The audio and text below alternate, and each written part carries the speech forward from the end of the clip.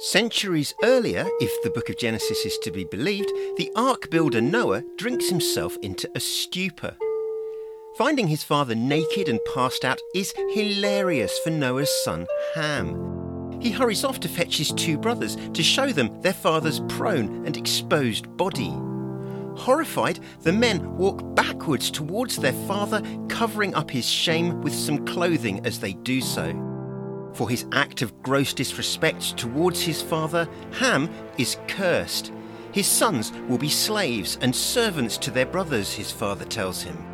Now, as the mass of Israelites gather at the border with Canaan, it appears that this curse is about to land.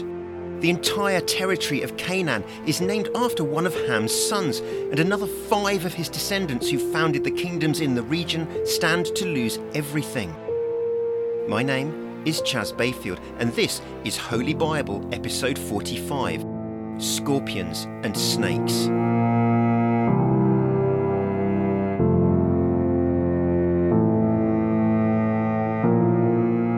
Welcome back to the book of Deuteronomy, a book which few Christians read and almost no non-Christians.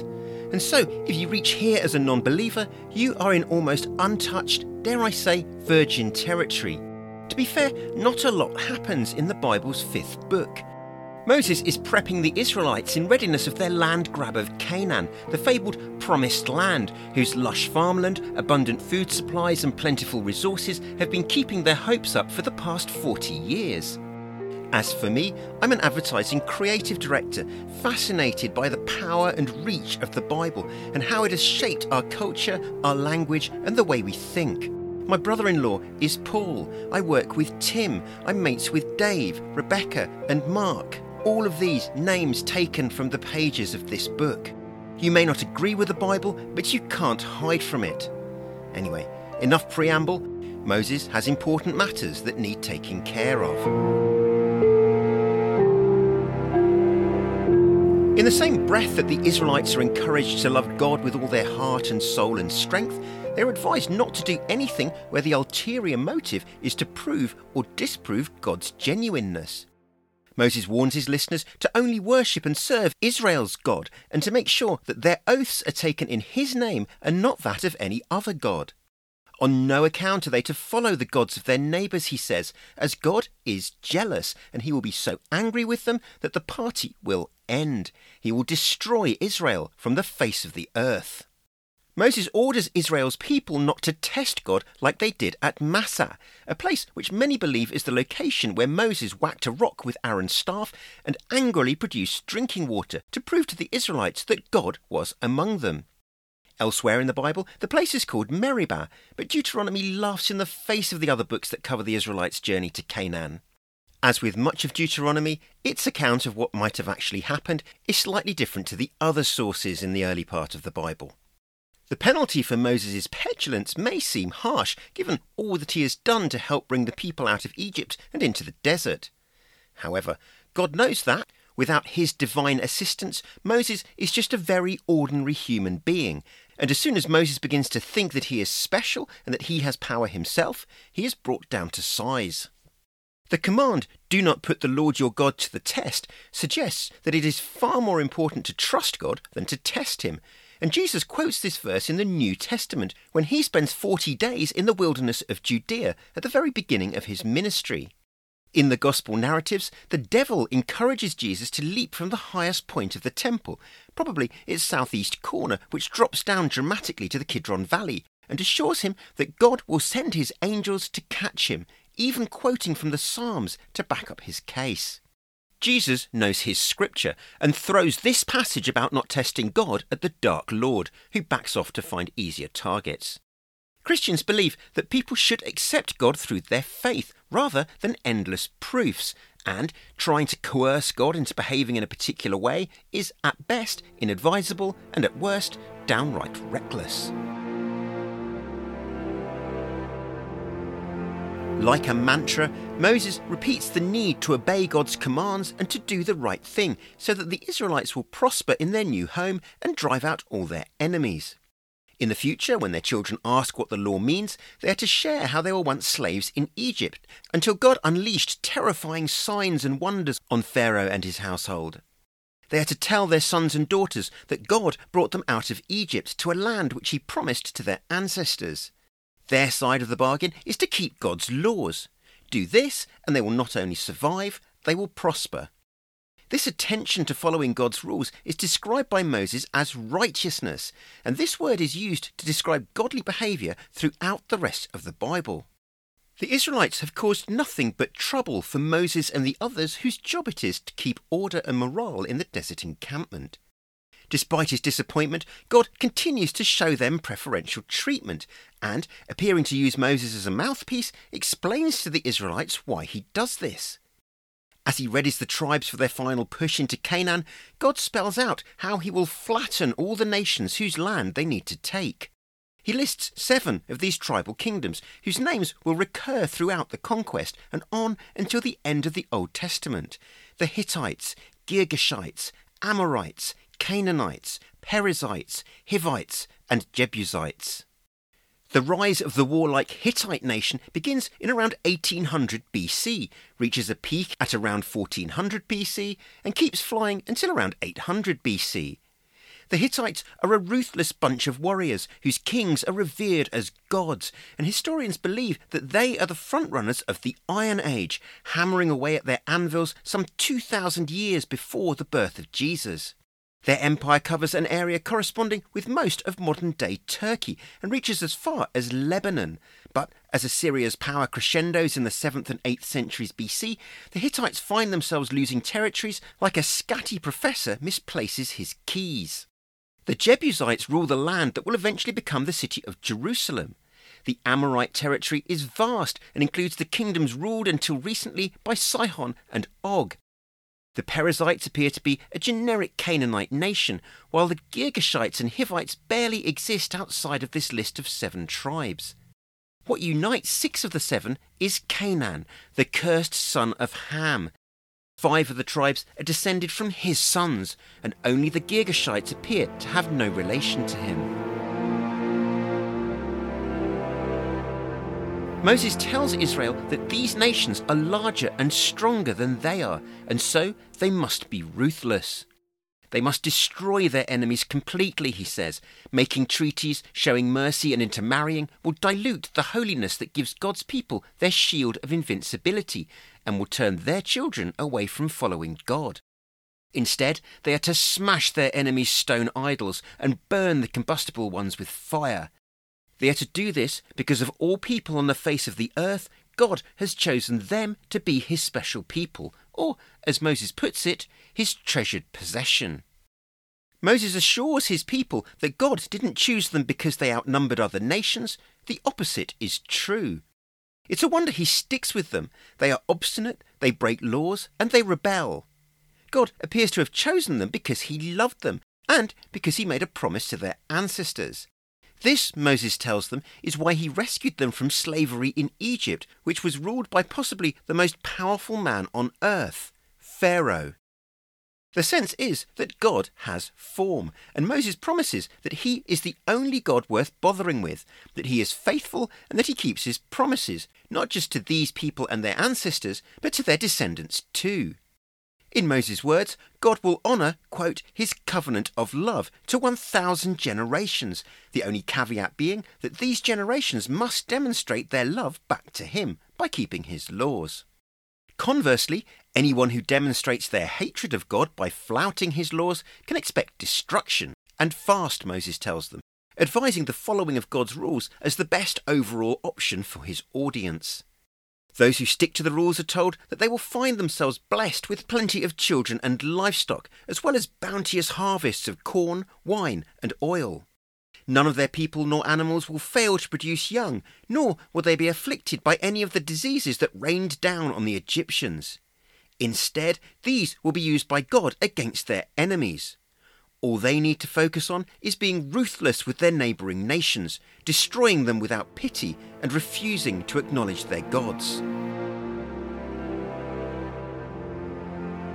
Should the Israelites be worried how God is going to achieve such impossible-sounding victories, the message is that they saw firsthand what he did to Pharaoh, or at least their parents did.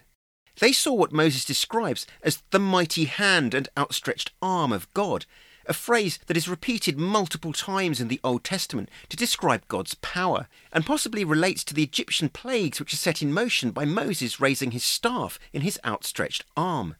It's possible that the outstretched arm and mighty hand is a reference to the language attributed by the Egyptians to the power of their pharaohs, and that the Bible's writers want to make it clear that God is more powerful than the earth's most powerful leader.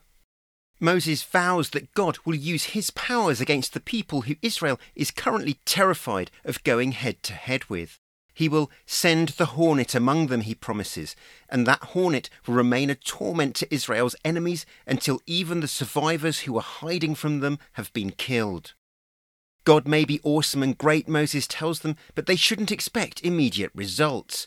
If every neighbouring land suddenly vacates, they will become wastelands roamed by dangerous wild animals. A gradual approach is advised, and Moses promises that God will throw the nations into confusion and hand their kings over to them. Resistance is futile for these nations, he says. Their destruction is inevitable. In the heat of victory, the people are to refrain from coveting their enemies' riches, as they will become trapped by their desire for wealth, an impulse which Moses tells them is detested by God. The spoils of war are the possession of the community, not the individual. Instead, they are to destroy any idols, as God finds these utterly abhorrent. The pep talk continues. Before they can move forward, Moses takes his people back. He reminds them of how God humbled them by making them trek for 40 years, then providing them with a completely new kind of food called manna to teach them that people can't just live on bread, but by faith in God.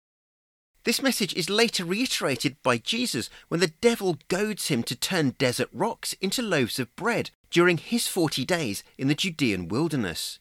Moses adds that the Israelites' clothes didn't wear out, nor did their feet swell, reminding them that God disciplines his people like a father disciplines his own son, the sense being that it is born out of love rather than sadism. Moses urges his people to behave in a way that shows God that they honour and revere him as they are about to step into a virtual paradise provided by him. He describes Canaan as a good land with brooks and streams, deep springs gushing out of hills, wheat and barley, vines and fig trees, pomegranates, olive oil and honey. He calls it a land where they will lack nothing and where iron and copper can be dug out of rocks and hills. Once they are there and are enjoying the abundant bounty of their new home, the people must still stick to God's laws. If they don't, they will find themselves living in large houses with plentiful flocks and will risk becoming proud, at which point they will forget all that God has done for them. They will forget how God led them out of Egypt through what Moses now calls a vast, dreadful, thirsty, waterless wilderness filled with poisonous snakes and scorpions. They will forget how God produced water from a rock and provided them with manna, Moses tells them. The provision of manna is seen as a humbling act which kept people dependent on God, tested their faith, and set in place the relationship dynamic that would ensure success in their new land. Moses is conscious that in their future prosperity, his people should never forget that it is God who gave them the wherewithal to create wealth, and who is doing this for them to honour a promise he made to their ancestors. There is a sting in the tail, though. If the people ever forget God and worship other gods instead, Moses promises that God will destroy them like he will destroy the nations whose homes they are about to move into. The possibility of entering Canaan is now more real than ever, and Moses wants his people to be aware of what will greet them when they arrive. However, he knows that it won't necessarily be plain sailing. Not only are the Canaanite nations larger and stronger than they are, with cities whose walls reach to the skies, the Israelites have been spooked by rumours of local giants who are known in the Bible as Anakites. They have nothing to worry about, Moses assures them.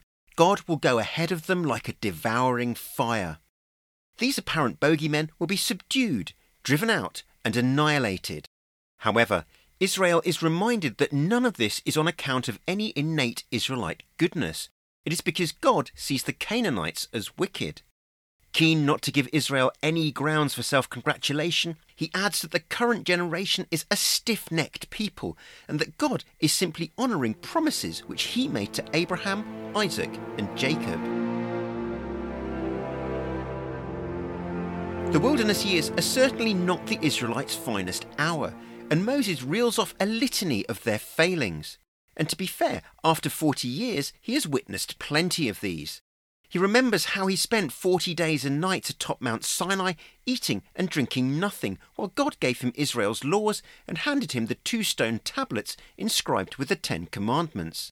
He remembers God urging him to hurry down the mountain as the people had already broken one of the cardinal rules.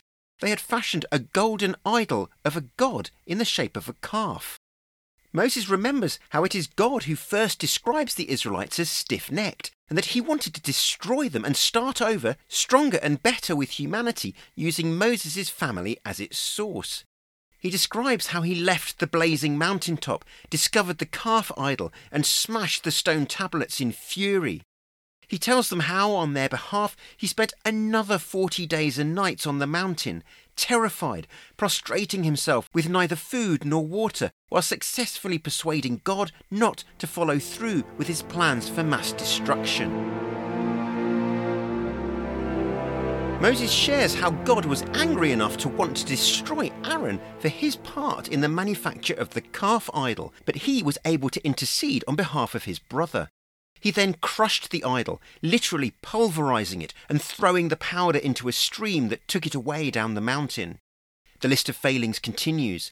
Moses reminds the current generation that their parents moaned at the hardness of life and were punished by a fire in the camp at Taberah, that they moaned about being thirsty in Massah, where water sprang from a dry rock, and Kibroth Hattaavah, the graves of craving, where they were punished with a glut of quail after complaining that their diet was too monotonous. Moses clearly has a lot of fuel and continues to vent. Israel refused to enter the promised land when God initially ordered them to, he tells his listeners.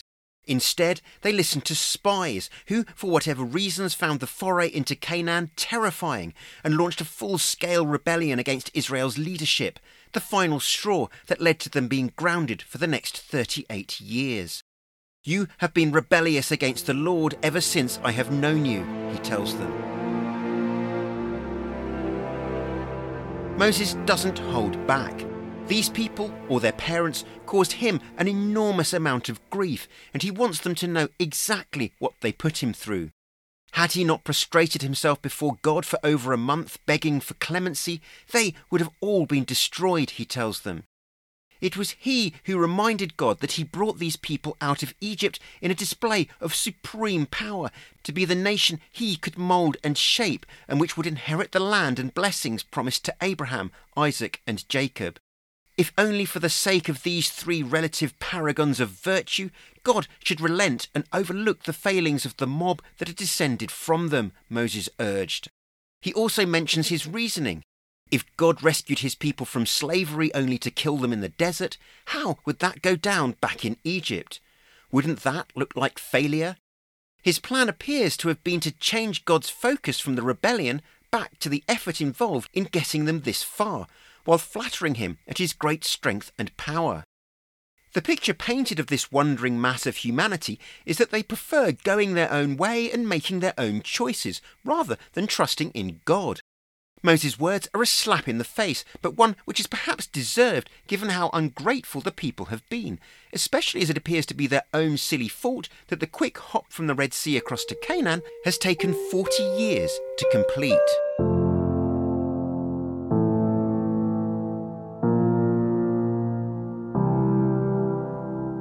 It's all getting quite emotional for Moses. Years of corralling a rebellious, moaning, obstructive people have taken their toll, and it's all coming out. Part catharsis, part information giving, Moses continues to recount the history that led to this mass of people assembling by the river. He promises a land of mountains and valleys that drinks rain from heaven, where Israel will only thrive if its people love and worship God utterly. It's a big ask, given his listeners less than worshipful history. Driven by hope, faith, optimism, or a combination of the three, Moses keeps talking.